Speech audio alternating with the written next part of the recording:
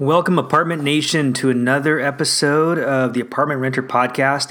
In this episode, we are going to tackle the question of, is this a safe neighborhood? I'm Mike Simpson, and this is the Apartment Renter Podcast. Let's go. You see what I did there and shortened the intro? Kind of like on Netflix where you can skip the intro now.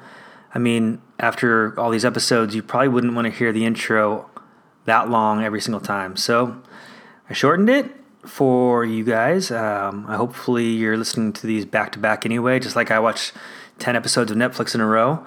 And anyway, let's get on with this. So in this episode, we're covering the question, is this a safe neighborhood?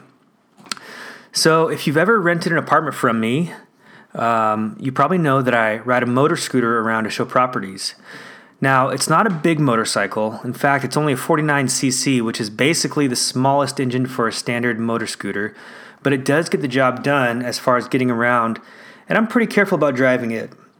However, riding a little motor scooter comes with its own risks.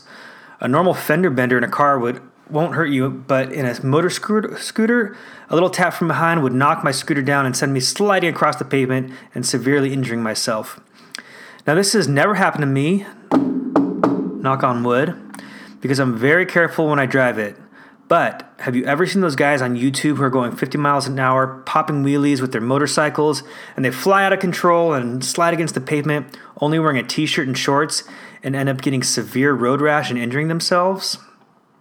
When I watch that, I think to myself, why would anyone do anything like that? That was stupid and dangerous. I'd never do anything like that. But when I tell some people that I ride a motor scooter, they think that is too dangerous, and they would never ride one. Now, I don't think it's dangerous. It only goes 40 miles an hour max anyways, but that's just how I feel against it versus how someone else feels. That's kind of what it's like when someone asks me if a neighborhood is safe or not.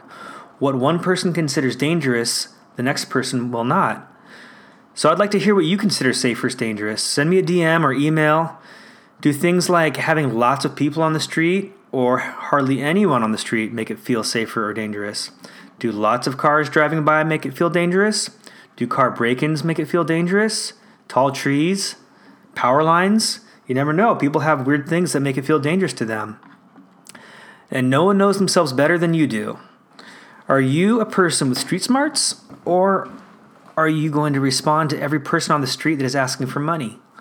Are you the kind of person who is sending money online through a spam email to support Nigerian princesses like Michael Scott on The Office? My point is that everyone has their limits to what they would consider safe. My first advice is this: go with your gut. How did you feel when you arrived at the apartment building? What were the expectations of the neighborhood versus what was there when you arrived? And then go with your gut. If you don't feel like it's going to be safe, then you're probably right. If you have friends that live in the area, call them up and ask what they think. Also, check out walkscore.com for neighborhood reports.